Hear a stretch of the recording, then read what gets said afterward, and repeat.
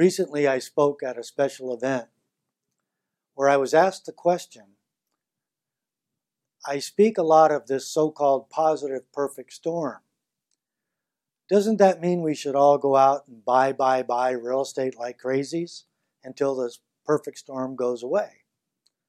Well, yes and no, but let's define what the perfect storm is in the first part. You got all these storms, and by the way, they're all positive from the viewpoint of the real estate investor. So one storm is low interest rates. Another storm is very attractive rent-price ratios. Another storm is the ability to buy new or newer rental income properties residentially in great locations without paying the premium we used to pay before the bubble burst. And then there's that last part of that perfect storm that says not only are they very well located, but like I said earlier, they're new or near new, where people around the country in most markets, including my own in San Diego, where we consider a 30-year-old building just comfortably broken in. We haven't had new construction of say 2 to 4 unit buildings, which is what most investors buy, right? Reagan was in office the last time they built a significant number of those buildings in my county. So now you've got low interest rate, rent price ratio that are very nice, well located buildings that are not old. So should you buy as much as you can then? Well, I would tell out of 10 people, I might give 3 different pieces of advice because like I said earlier in many of these videos is that different set of circumstances for Fred makes him do something totally different than Mary should be doing. But let's say you have a bunch of capital and let's take something a little out of the ordinary. You're 52 years old. You know you're going to retire at 67.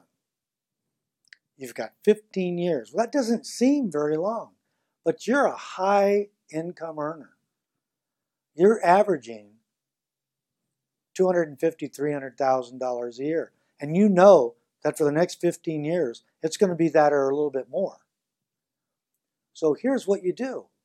If you can buy all that real estate, you have to weigh it against, well, I can have a Roth IRA or I can move things into a Roth IRA.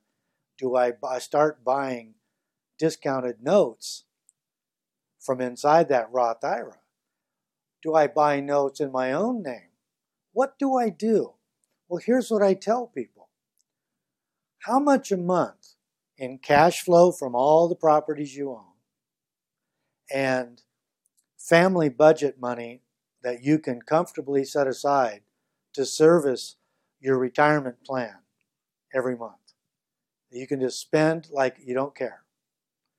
And then the other thing is, do you have other sources of income in which you've invested? Of course, the main source would be note income outside of a qualified retirement plan. In other words, you bought it in your own name. So the plan would be, how much real estate can I buy, put 25-30% down, and retire the debt on all of them by the day before retirement hits 15 years from now? Can you do that in 15 years? I have clients who, because of their note portfolio, they own a small business that is a big producer, and they have cash flow from many properties. But if they buy more property and acquire more debt, they have their real estate portfolio's cash flow, which is impressive and significant. They have the note payments coming in where they have to pay taxes on. They own them in their real name. But they take that and add it to the cash flow. And then they have their family budget that says they can take X dollars a month, add it all to that, and then they start attacking those loans. They can buy 1, 2, 3. I've had people buy 6, 8, 10 properties in a 6-month period and they're able to retire all 5, 3, 8, 10 loans way before 15 years because they have all that income that they can assign to the payoff of the debt. Now, what if they paid it off in 7.5 years? They can rinse and repeat. They refinance, and now they've got a ton of money. What are they going to do with that? Are they going to buy more real estate? Are they going to buy notes? Just one or the other, or both? I don't know. It's different for each person. Let's say they go out and refi a bunch of properties, and they end up buying another 4 or 5 with, say, 30% down. We were in the perfect storm still. They can rinse and repeat again. They might do that 2 or 3 times before that 15 years is up. They might do it once by the hair of their chinny chin chin. My point is this. Take advantage of the incredible positive factors, 4 of them in this perfect storm where all 4 have come together. This is historic.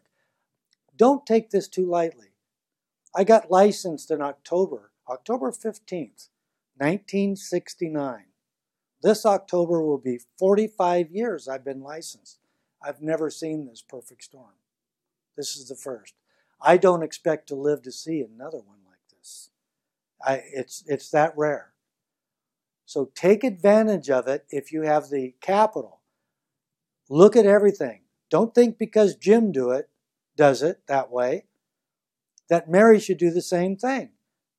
Don't think you should do it this time, and then when you get things free and clear, do exactly the same thing. You never know. Things change. But you take advantage of the perfect storm. You take advantage of it as sooner rather than later. You have your plan set. You have flexibility injected into that plan so you can move as needed. And you execute that plan boringly. And you do that, and you do that, and you do that. And before you know it, you've got more free and clear property than you thought you would. You own more notes, giving more income, both in your own name and in a Roth envelope, than you thought you ever would. And when you retire, your only disappointment is you can only visit one island at a time.